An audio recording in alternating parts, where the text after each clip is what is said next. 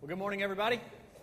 Good to see you this morning. I want you to know that I'm pretty excited about preaching this morning. This is really my favorite thing to do all week. Every week is to preach. When we come to this moment on Sunday morning, it's my favorite part of the whole week, and especially so today. We have worked really hard over the last 6 or 8 weeks getting through a very difficult portion of Joshua, and we did it. We did it last week. We wrapped up kind of all of the talk of these cities and tribes and clans and all of this, and we got everybody just where they were supposed to be. And we saw some neat things last week, especially as the Levites are given some cities to dwell in. We learned some important lessons about how we can draw near with confidence to God and ask for help when we need it, not because we're strong, but because He's made promises to us, and because He's strong and He's faithful. And so we come with confidence through Jesus Christ and ask God to fulfill those promises. We talked about how God's people are to take care of God's servants. We see that with the Levites as they are given cities and lands, pasture to put their cattle in. We talked about how life is fleeting, it's short, and therefore we should invest in eternity. And then we saw this last little bit of chapter 21 where we make transition from the middle section to the last section of Joshua, and we kind of recount all that God has done. And the right reaction to knowing what God has done for His people is always worship. It is always worship. That when we hear about His faithfulness, when we know the truth, a right response to that truth is always worship. And that's what we saw at the end of the text last week. And this week's text is really neat. Really neat. You're going to see some neat characters. It's a story that develops pretty well. If you're like me and you can close your eyes and imagine these things happening, it is very vivid. It is very detailed. What you're going to see is God's people trying to figure out how to live together, even when they're not together, and how to overcome misunderstandings and disagreements and problems, and how to come back together in unity. I think this is an important lesson for us today. I think when we read chapter 22, we see the church all over it. We see the gospel all over it, and we can relate to it because we are not always together, right? We don't always live together. Somehow we've got to figure out how to be together even when we're not together. And we've got to figure out how to overcome disagreements, how to overcome misunderstandings, and how to come back together in unity. This text is full of good, important truths. It's also full of some interesting characters. You're going to be introduced to a guy named Phineas, who is really cool. In fact, I am now angling at Boaz Phineas Winkleman. It's good. You may be convinced when you hear about Phineas today. All right? Do you have your Bible? All right, Joshua chapter 22 is where you need to go. We are in the home stretch of Joshua, and there's some cool stuff that happens from here on out, some really good stuff. And I want to say congratulations to you who have stuck through the difficult parts of Joshua. You can run with ease now to the finish line, and it's going to be awesome, I promise you. Let's pray together, and then we'll break this text. It's long. We'll break it into some portions today. Let's pray. God, thank you. Thank you for time already in your presence. Thank you for truth that we can sing about, that all we have is Christ. And you have purchased our lives with the blood of your own Son. You have given Him as a substitute for us. And by grace, through faith in Him, you have given us righteousness. You have made us righteous. You have forgiven us and given us eternal life. God, we want to know those truths of the gospel. We want to celebrate those truths of the gospel. And we want to worship you for the truth of the gospel. And God, today I pray that you help us make connection between worshiping you for the glory of the gospel and responding to it rightly and being passionate for the proclamation of it. God, I pray that today we will learn the lessons that Israel learned in Joshua chapter 22, that we will see how all of this applies to us as your church, and that we will respond rightly for your glory. In Christ's name, amen. Amen. All right, so the way we're going to break this up is you're going to see different parts of this story as it develops. And the first part is in verses 1 to 9. And what you're going to see in verses 1 to 9 is that Joshua commends the 2.5 tribes that have been fighting along with the others, who have already really received their inheritance on the east side of the Jordan. We'll talk about them as the Transjordanian tribes. I think Joe talked about this. Joe introduced you to this language, the Transjordanian tribes who live on the other side of the Jordan. They've already received their inheritance. But if you remember when all that went down, they came to Joshua and said, hey, this is the land we want. We want the land over here. It's good for our cattle, and we want this land. And Joshua told told them, oh, okay, you can have that, but you've got to fight with your brothers. You can't come back and settle here. You can leave your wives and your children here, but you've got to go and fight with your brothers and take possession of the promised land. And only once that battle is accomplished can you go back and dwell on the other side of the Jordan. And so where we're at in chapter 22 is that battle is accomplished. And Joshua is getting ready to send these guys back to the land that they've received as their inheritance. And it's a really interesting scene, really exciting scene. And you've got to think that it was quite emotional as these guys who have fought together for years now, years and years of hard battle, years and years of watching God work on their behalf. And now they're about to separate and go their separate ways. And it's just a really neat scene. Look what Joshua does in verse 1. It says, "Then Joshua summoned the Reubenites and the Gadites and the half-tribe of Manasseh and said to them, 'You have kept all that Moses, the servant of the Lord, commanded you, and have listened to my voice in all that I commanded you. You have not forsaken your brothers these many days to this day, but have kept the charge of the commandment of the Lord your God. And now the Lord your God has given rest to your brothers, as he spoke to them. Therefore, turn now and go to your tents, to the land of your possession, which Moses, the servant of the Lord, gave you beyond the Jordan.'" Verse 5 is crucial. It says, "Only be very careful to observe the commandment and the law which Moses, the servant of the Lord, commanded you, to love the Lord your God and walk in all his ways and keep his commandments and hold fast to him and serve him with all your heart and with all your soul." So Joshua blessed them and sent them away, and they went to their tents. Two things are happening in this part of the text. One is that Joshua is commending these men, these soldiers, these Israelites. He's saying, way to go, attaboy, you have done it. You have stuck with your brothers. You have fought with your brothers. In fact, most of the accounts when they go into battle, it's these guys who lead the way. These guys who are the spearhead of the battle. They are the ones who are on the front lines. And it's not even the land that they're going to live in. But they have fought faithfully and they have fought hard. And now Joshua says, you've done it. Way to go. Good job. Now you can go back to your land. Now you can go across the Jordan to the land that God has given you. So he commends them. And it's important to see in verses 1 to 4 that he commends them first. He gives them encouragement first. And I want you to know that we need to do a better job of that here at First Baptist Church. That I need to do a better job of that here at First Baptist Church. We need to commend each other. When we see a job well done, when we see somebody serving faithfully, when we see somebody going the extra mile, we need to say, way to go, attaboy. We've got people down in the nursery right now, and when you see them after a while, you need to say, way to go, attaboy. Thank you for watching those little kids. You need to say to your Sunday school teacher, way to go, attaboy. Thank you for studying that lesson. Thank you for speaking it to us. We appreciate you. When you see your deacons, when you see your staff members, you need to say, way to go. You catch where I'm going with all this? We talk about being an environment of encouragement, and we need that. We need to commend each other. We need to encourage one another. I'm telling you, it goes a long way. It goes a long way if you are serving people for them to say, thank you. Thank you. You are doing a great job. Keep up the good work, right? Some of you serve in capacities where you never hear that. And it is so good for us to speak those kind of words to each other. So he commends them first, and then he commands them. He doesn't commend them so that they will say, hey, you're right, Joshua, we are doing a good job, and now we're going to stop. He commends them so that it will push them forward to greater faithfulness. Does that make sense to you? So we don't just encourage people so that they will sit down and say, you're right, I've done a good job. We encourage people so that they will continue to do a good job, right? And maybe even do a better job, maybe even go further than they have before. And so Joshua commends them, and then he commands them in verse 5. Look what he says. He says, only be very careful to observe the commandment and the law which Moses, the servant of the Lord, commanded you. And then he continues to develop that thought. He says, you have done well. You have served well, you have fought well, and now you get to go to the land that God has given to you, but don't forget about God.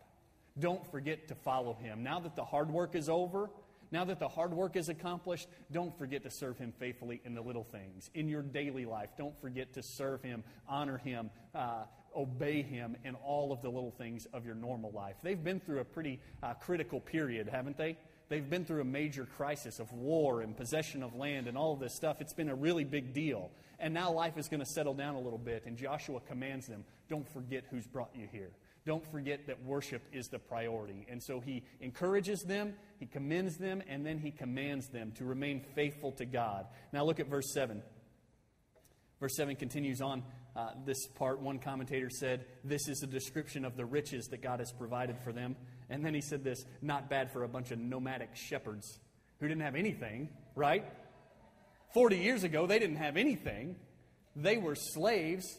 They didn't have anything. Now they've got all this stuff in this land. Not bad. God's been pretty faithful to them. Look what it says in verse 7. It says, "Now to the 1/2 tribe of Manasseh Moses had given possession in Bashan, but to the other half Joshua gave a possession among their brothers westward beyond the Jordan. So when Joshua sent them away to their tents, he blessed them, and he said, 'Return to your tents with great riches, and with very much livestock, with silver, gold, bronze, iron, and with very many clothes. Divide the spoil of your enemies with your brothers.'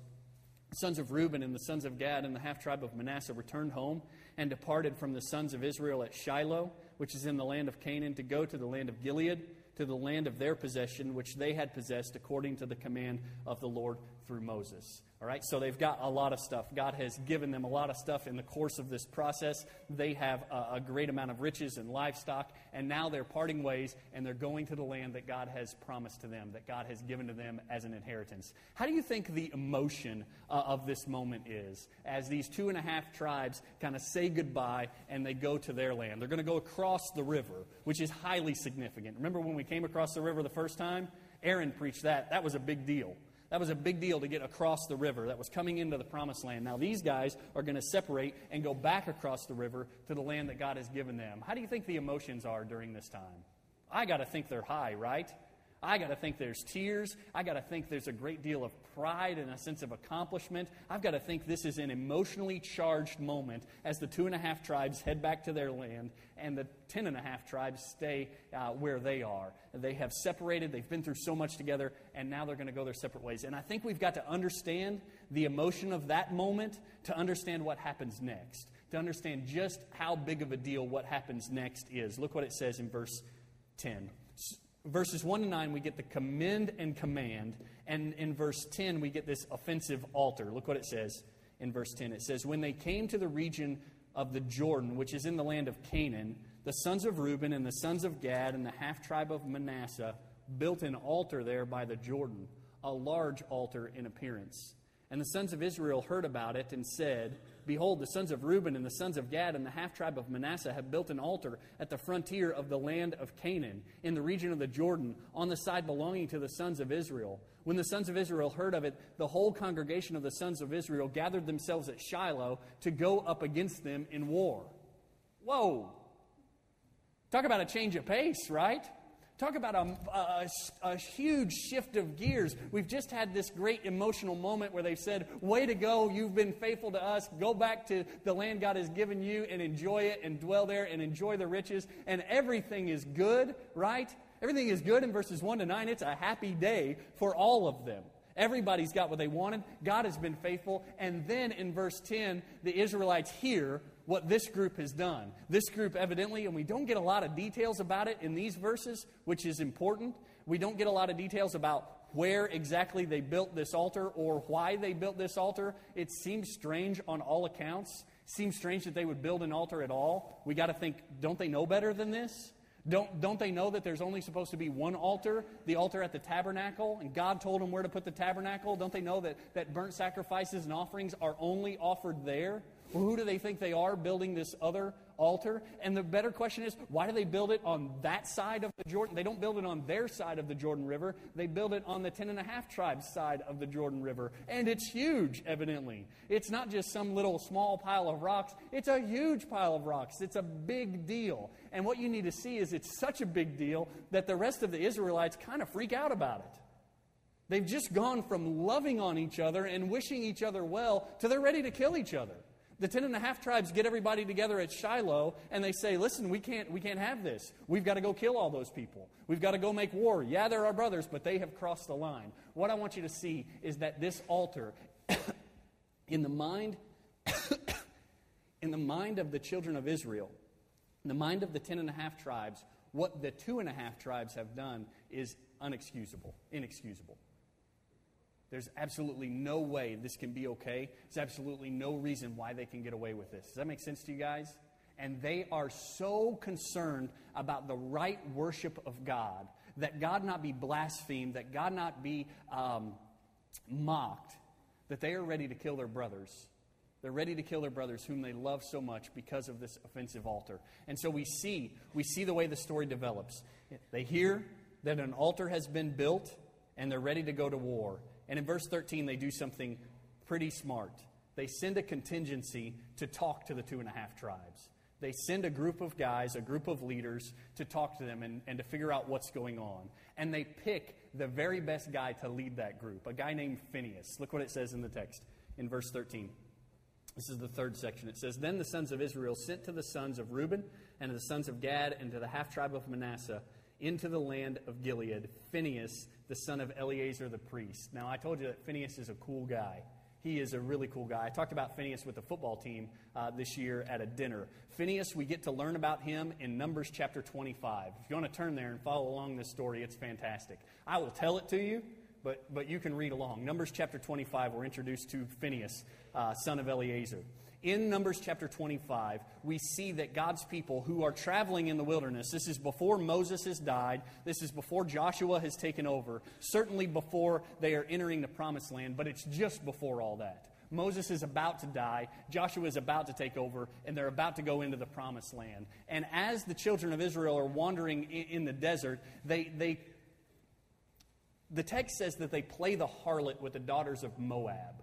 That's the way it describes it. In other words, they are taking for themselves wives from the daughters of Moab against the direct command of God to them. God had said, no, Israelites, you take Israelites to be your wives. Don't mix with the Moabites. Don't mix with the Canaanites. Because if you do, they'll come in and they'll become like a cancer that grows in you. And they will steer you away from your God to their gods. And they will pollute the right worship of God. Does that make sense to you? So they weren't supposed to take Moabite wives, but they're doing it.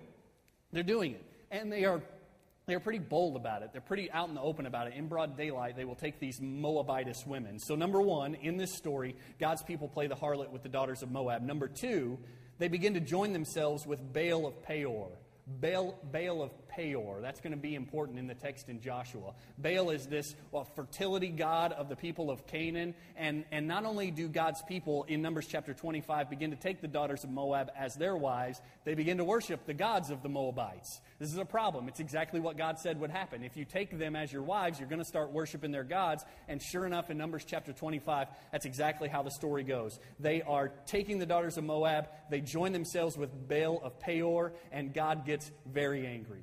Very angry about this, and he unleashes a plague on the people. People start dying left and right. And what's more, God says to the leaders, he says, get all the leaders together, all of the heads of the tribes, all of the elders of the people, get them together, the ones who are in charge of Israel, get them together and kill them all. In broad daylight, God says, I want you to execute all the leaders. This is a bad thing that's going on here, and God is not going to take it lightly. Not only are thousands, 24,000 people are going to die by the end of this. But God says, I want you to execute all of the leaders in broad daylight. And so some of the faithful people of Israel, as the story develops, some of the faithful people of Israel come to the tabernacle and get on their faces before God and they weep and they say, oh God, we are sorry. We have joined ourselves with the Moabites. We have joined ourselves with Baal of Peor. We have sinned against you and we are sorry. And they are on their faces and they are weeping and they are asking God to stay his judgment. They're asking God to forgive them. And then, in the process of this repentance and confession, a guy named Zimri, an Israelite named Zimri, comes along and takes a Moabite woman in broad daylight, in front of everybody, makes a big mockery of the whole deal, takes this Moabite woman to his tent to sleep with her. Kind of like a big thumbing the nose at all of what's going on here. And he says, I don't care. I don't care what God says. I don't care what God does. I'm going to have this Moabite woman because I want this Moabite woman. Well, in the story, Phinehas sees all of this happening. He sees some of God's people on their face repentant, confessing, begging for God's forgiveness, begging to him that he would stay his wrath. And he sees Zimri take this woman to his tent. And so Phinehas gets up and he follows them into this tent. And he takes his spear, Phinehas does, takes his spear, the text says, and spears them both through with one spear. Kills them both. It's a big deal. Phinehas freaks out, right? He's on his face crying, sees this happening, says, not on my watch, Phinehas says. Not on my watch is someone going to do something like this. And he chases them into the tent, and he runs them both through with a skewer, and he kills them. And you know what God says? Way to go, Phinehas. Way to go, Phinehas. He honors Phinehas. He blesses Phinehas. In fact, part of what happens in Numbers chapter 25 is he says, Phinehas, your family is going to be a priest forever. Your family is going to be part of the priesthood forever. Way to go, because Phinehas is so zealous for the right worship of God. He says, we can't have this kind of blasphemy. We can't have this kind of problem. We can't have this kind of open sin. It's got to be stopped. It's got to be checked. And Phinehas does something about it, and God says, way to go, Phinehas. And the plague is checked. Not all the leaders are killed.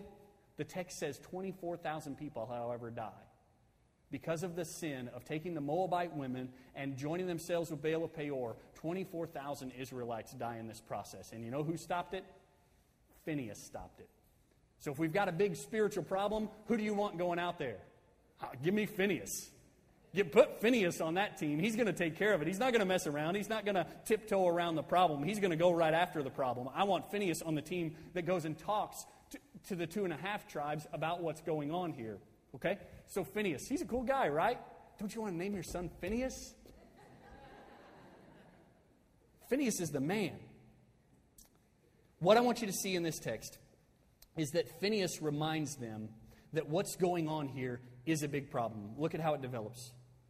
14 says, and with him 10 chiefs, one chief for each of the father's household from each of the tribes of Israel, and each one of them was the head of his father's household among the thousands of Israel. They came to the sons of Reuben and to the sons of Gad and to the half-tribe of Manasseh, to the land of Gilead, and they spoke with them, saying, by the way, I'll stop there. This is good, right? They don't immediately go to war. They try to talk about it. They're ready to go to war. They're ready to defend God's honor. They're ready to defend the right worship of God, but they talk about it first. That's a good lesson to learn. And they say, thus says the whole congregation of the Lord, what is this unfaithful act which you have committed against the God of Israel? See how big of a deal they think it is? An unfaithful act against the God of Israel, turning away from following the Lord this day by building yourselves an altar to rebel against the Lord. See, why are you doing this? 2.5 tribes, why are you doing this? Why are you rebelling like this? Why are you committing this unfaithful act? Then look what he says. Phinehas is the spokesperson here. He says, is not the iniquity of Peor? You remember when I ran those 2 people through with my spear? Is not the iniquity of Peor enough for us, from which we have not cleansed ourselves to this day, although the plague came upon the congregation of the Lord, that you must turn away this day from following the Lord? He said, did you not learn anything at Peor? Did you not learn about how the sin of a few can affect the many? Did you not learn about how God is zealous for His worship and He's not going to allow Himself to be blasphemed? Did you not learn about how He gets angry even with His own people and punishes them for their sin? Did you not learn anything at Peor? Then he takes it up a notch. He says, look at what he says in verse 18, part B. If you rebel against the Lord today, He will be angry with the whole congregation of Israel tomorrow. He says, this is not just about you guys. This is about all of us. You're dragging us all into this problem. We're in this together. We're a family. You can't just go your own way and think it won't affect us. And then he begins to develop that thought a little more. He says, if, however, the land of your possession is unclean, then cross into the land of the possession of the Lord, where the Lord's tabernacle stands, and take possession among us. Only do not rebel against the Lord or rebel against us by building an altar for yourselves besides the altar of the Lord God. Did not Achan, remember that story? One guy took some stuff he shouldn't have taken, and a bunch of people died because of it. Do you remember that? It was a mess. One guy sinned, took what wasn't his, and the whole group is punished for it. Did not Achan the son of Zerah act unfaithfully in the things under the ban, and wrath fall on all the congregation of Israel? And that man did not perish alone in his iniquity. Do you catch what's going on here? Phinehas comes and he says, this is a big, big deal. Do you guys not know what's going on here? You can't build an altar like this. You can't do something like this. God is going to get angry with all of us and wipe us all out. What are you doing? You're putting us all at jeopardy. And he gives them a chance. He says, if you've gotten over into that land and they have corrupted you, come back. Come over here with us. We'll give you a part of our land so that you don't have to live over there and be perverted by those people. They say, you can come back here, but don't put us all in jeopardy. And look what happens next. This is gold. This is gold. This is the next part of the story. Verse 21, it says, then the sons of Reuben and the sons of Gad and the half-tribe of Manasseh answered and spoke to the heads of the families of Israel, the mighty one, God, the Lord, the mighty one, God, the Lord, He knows. He knows, and may Israel itself know. if it was in rebellion or if an unfaithful act against the Lord, do not save us on this day. They say, whoa, Phineas, calm down. Relax a little bit. God knows what's going on here, and we want you to know what's going on here. If we've done something wrong, if we have built an unholy altar, then we'll take the punishment. Don't save us if that's the case. But they're going to argue that that's not the case. Look at verse 23. If we have built us an altar to turn away from following the Lord, or if to offer a burnt offering or grain offering on it, or if to offer sacrifices of peace offerings on it, may the Lord himself require it. But truly, we have done this out of concern, for a reason, saying, In time to come, your sons may say to our sons, what have you to do with the Lord, the God of Israel? For the Lord has made the Jordan a border between us and you sons of Reuben and sons of Gad. You have no portion in the Lord, so your sons may make our sons stop fearing the Lord. So Reuben, Gad, and half of Manasseh begin to speak to Phinehas, and they say, wait a minute, Phinehas, there's purpose behind this. We built this altar out of concern, and here are the two concerns. Number one, that in days to come, the people who live on the west side of the Jordan, the Cisjordanian tribes, the majority of Israel, they think that in years to come, they will begin to look down on the folks that are the Transjordanian tribes, and they will say, you're not really part of us.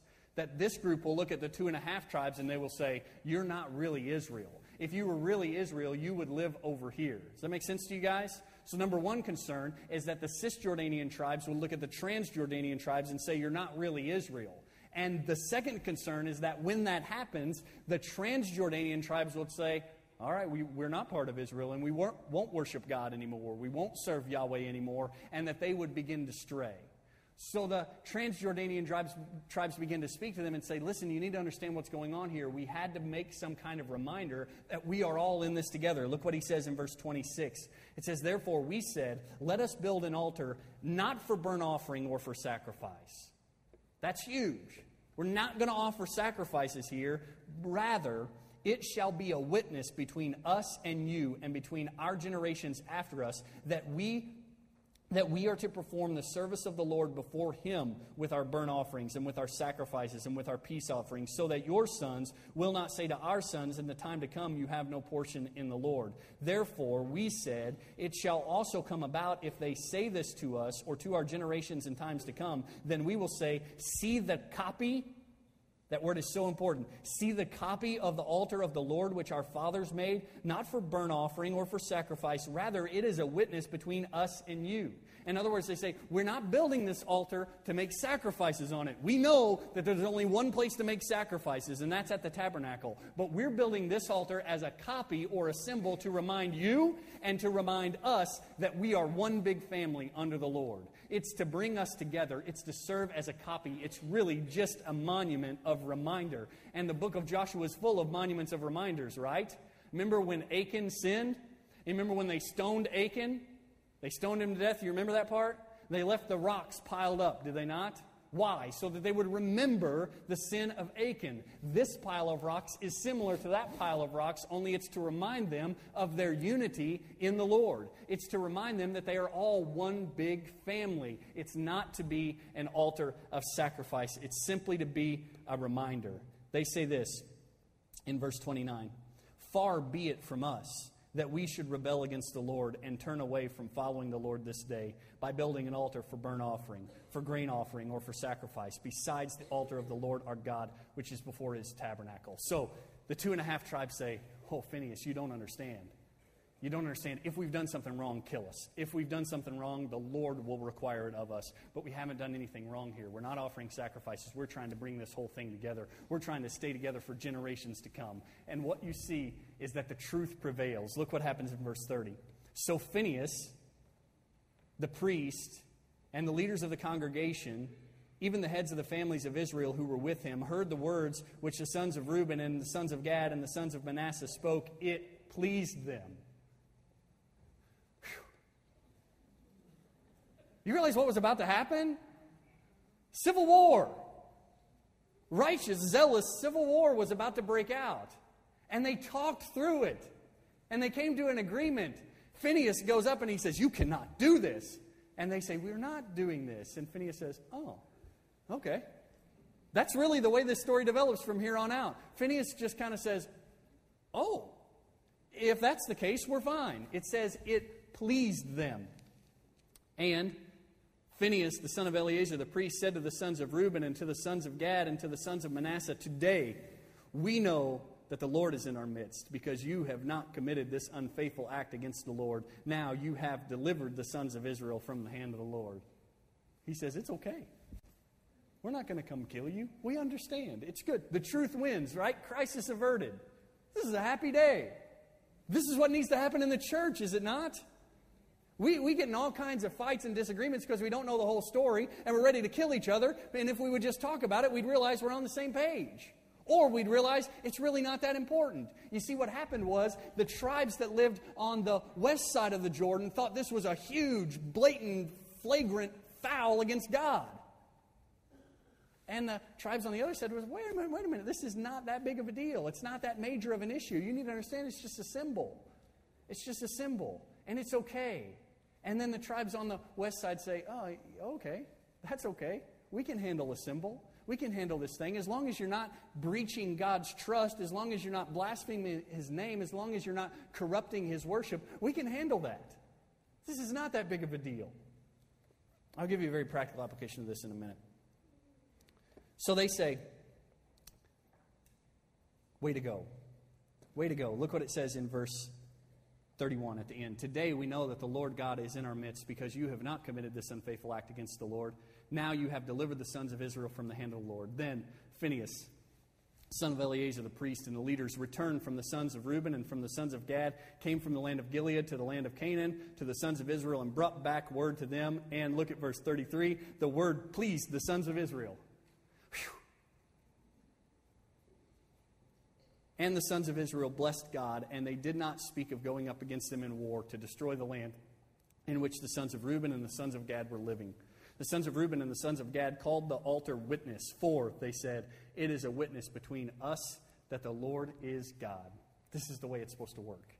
This is a beautiful picture of God's people living together even when they're not together. It's a beautiful picture of misunderstanding, misinformation. It's a beautiful picture of talking things out. It's a beautiful picture of reconciliation. It's a beautiful picture of unity in the end. This is a beautiful, beautiful thing, right?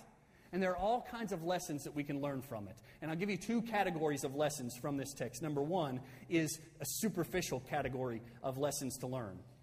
Superficial lessons to learn from this text. Number one, rumors are nothing but trouble. Rumors are nothing but trouble. The children of Israel that lived on the west side of the Jordan hadn't seen the altar.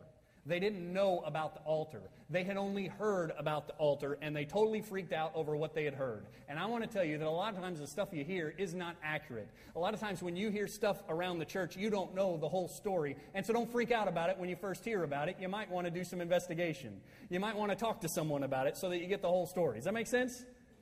Superficial application number one is rumors are nothing but trouble. Number two, there is pain in misunderstanding. There were some really hurt feelings. At the beginning of this story, brothers were ready to kill brothers over this. They had just had this beautiful moment of, "Oh, I love you, thank you for fighting with us. Now go home and enjoy yourself," to, "Let's get together and kill them." There can be some huge pain and misunderstanding, can't there? Have any of you ever been involved in something like that? Where over some minor misunderstanding, there is hurt feelings and broken relationships and pain and trouble. Have you been a part of that? It's not good, right? It's not good, and we see it all over this text. Number three, superficial lesson we learn is the importance of talking problems out. It's good that Phinehas goes and talks to them. It's good that Phinehas doesn't take his spear first, right? He would have. He was ready for that. But he went and talked to them first, and it's important that we talk things out. We are quick to take action sometimes and slow to have discussions. We should be quick in the church to have discussions and slow to take action. Sometimes we get our feelings hurt and we just leave without ever addressing what's going on. It is better that we talk it through. And I think you'll find, like in this story, once you talk it through, it's no big deal. You see, what the tribes that lived on the west side of the Jordan, what they thought was that some major breach had happened. Some major issue of truth had been forsaken and broken, that something major had gone wrong. They didn't go, I've been saying 10 and a half, it's really 9 and a half tribes, right? 9 and a half plus 2 and a half equals 12. Sorry. The 9 and a half tribes go not because they say, we don't think you should build an altar here, or we don't like the kind of altar you built, or we don't prefer it done this way. That's not why the 9 and a half tribes went ready to go to war. They went ready to go to war because the truth was at stake. They were ready to fight and die over the truth. Not over preference, not over style, not over some kind of feeling or emotion. They were ready to fight and die for the truth. And we need to be ready to fight and die for the truth, right? But too many of us are ready to fight and die over preference and emotion and style. Some little thing that really doesn't matter a whole lot, like the temperature in the room or the kind of lights or the kind of drums or whatever. We're ready to fight and die over that kind of stuff. Shame on us. Shame on us when we're ready to fight and die over that. It doesn't matter at all. What matters is the truth. If someone has strayed from the truth, we fight over that. And we separate over that. But this other stuff we need to relax a little bit about. And you see this beautiful picture of it, right? They thought, the 9 and a half tribes thought it was an issue of truth. And when they went to confront the issue of truth and realized it wasn't an issue of truth, they said, hey, no problem. No problem. No problem. You want to have a symbol there? That's fine. Have that symbol there. It'll be a good reminder for us. It'll be a good reminder for you. We're not going to fight over something like this. All the lessons we can learn from this text superficially about the trouble with rumors, the pain of misunderstanding, the importance of talking problems out. And the last one is that reconciliation is possible. Reconciliation is possible. When we get into these disagreements, when we have these misunderstandings, we can come together and it can be okay. How many of you can testify to that in your life? That you had a problem and it worked out and now it's okay. How many of you are married? You got to live there, right? That's what married life is about. It's daily reconciliation. We don't get along. Am I the only one? We don't get along all the time. We fight. But the beauty of it is we come back together. Why? Because we're committed to each other. And we're not going to let something small break us apart. We're going to figure it out. We're going to fix it. Reconciliation is possible in the church, but it doesn't happen passively. Reconciliation doesn't just come out of the sky. It takes action. It takes discussion. It takes work. It takes tears. It takes apologies. It's hard, but it's possible. Those are the superficial lessons. The tiny little lessons. Those are good, right? I love this. Here are the essential lessons. The major lessons you learn from this text. Number one, all of it has to do with the importance of passion for faithfulness to God. Let me explain it this way. Chapters 1 to 22 of Joshua are all proof that God has been faithful to them. Chapters 1 to 22 are all proof, 1 to 21, are all demonstration, testimony that God has been faithful to His people. The question that looms over chapters 22 to 24 is, will God's people be faithful to Him? Does it make sense to you? And I think that's the question that we've got to wrestle with all the time. Is that I think our lives are testimony and proof that God has been faithful to us. I think when I look at my life, and I don't have a long one. I agree with you on that. I'm 31 years old. There's not a lot behind me. There's probably more ahead of me than there is behind me. But when I look back over 31 years, I see over and over and over again testimony of God's faithfulness. Testimony of how He loves me and cares for me and provides for me and takes care of me. Over and over, it is undisputed that God is faithful, right? The question that I've got to deal with every day is, what will I do with that? Do I care anything about that? The question I've got to deal with every day is, am I going to be faithful to Him? He has been faithful to me. The question is, will I be faithful to Him? And that's what you see in this text. It's a bold example of it. Phinehas was ready to be faithful to God. And the 2.5 tribes are ready to be faithful to God. They just didn't see eye to eye on how that happened until they talked it out. So all of this, the essential lesson that we learn, is the importance of passion for faithfulness to God. God has been faithful to them. Will they be faithful to God? And here's the direct application for you. We need more guys like Phinehas. I need a lot of Phinehas's in this church. I need to be Phinehas in this church. not zealous for my preference, not zealous for my feelings, but zealous for the truth, and ready to fight and die, if need be, for the truth, and ready to take care of all the rest of the problems with discussion, right? I need to be Phineas, and you need to be Phineas. Once the truth is clear, once the truth is made clear that this is not an altar of sacrifice, that this is not blasphemy before God, that this is not a perversion of the worship of God, once the truth is clear, Phineas says, I'm in. I'm in. I'm all in. I love it, in fact. It pleases him, it says. It pleases the people who are with him. And then when they go report it back to the rest of Israel, it pleases them too. Once the truth is made clear, God's people will come alongside the truth, and they will worship together in the truth. The truth prevails every time, and so we must be people who seek the truth.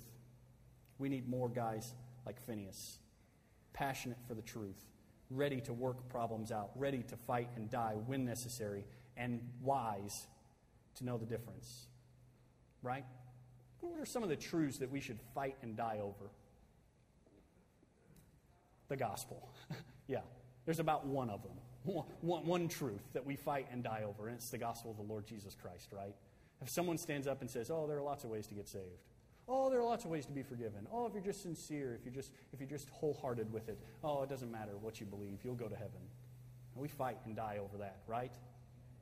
And we celebrate and we rally around that central truth. That's what brings us together. They rally around, Joshua and his friends rally around the tabernacle and the sacrifices that are offered at the tabernacle. And they don't want another sacrifice to be offered. It only happens at the tabernacle. And they rally around that tabernacle and they say, this is what brings us together. And what brings us together as the church is the gospel of Jesus Christ, right? That's what brings us together. It's what binds us together, that Christ came to die for sinners. And that there is salvation available only through Him. That we are saved by grace through faith in Him as a gift. It's not something we earn. That we repent and believe that's the right response to the good news of Jesus Christ, right? And we rally around that. And the rest of this stuff needs to kind of fall off the table a little bit. Trouble is, we let the rest of that stuff dominate our thoughts. We let the rest of that stuff dominate our lives. And the gospel falls off the table. It happens in churches every day. Nobody talks about the gospel because they talk about music. Nobody talks about the gospel because they talk about the temperature. Nobody talks about the gospel because they talk about property and money. Shame on us if we ever get there. Let's talk about the gospel. Let's rally around the gospel. You get it? Let's stand together and pray.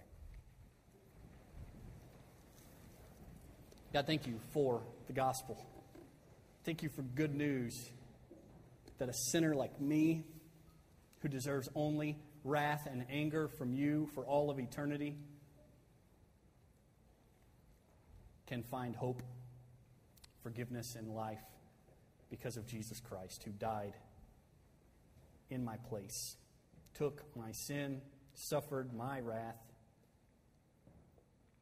died my death, and rose, gives me life, righteousness, forgiveness, and reconciliation to you. God, thank you for the gospel.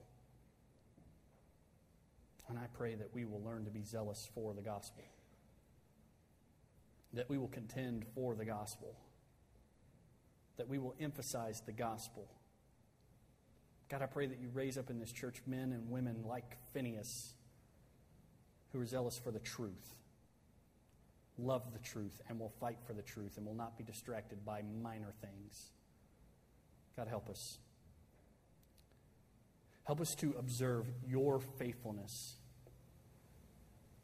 and help us to respond in faithfulness to you. And be glorified. In Christ's name we pray. Amen.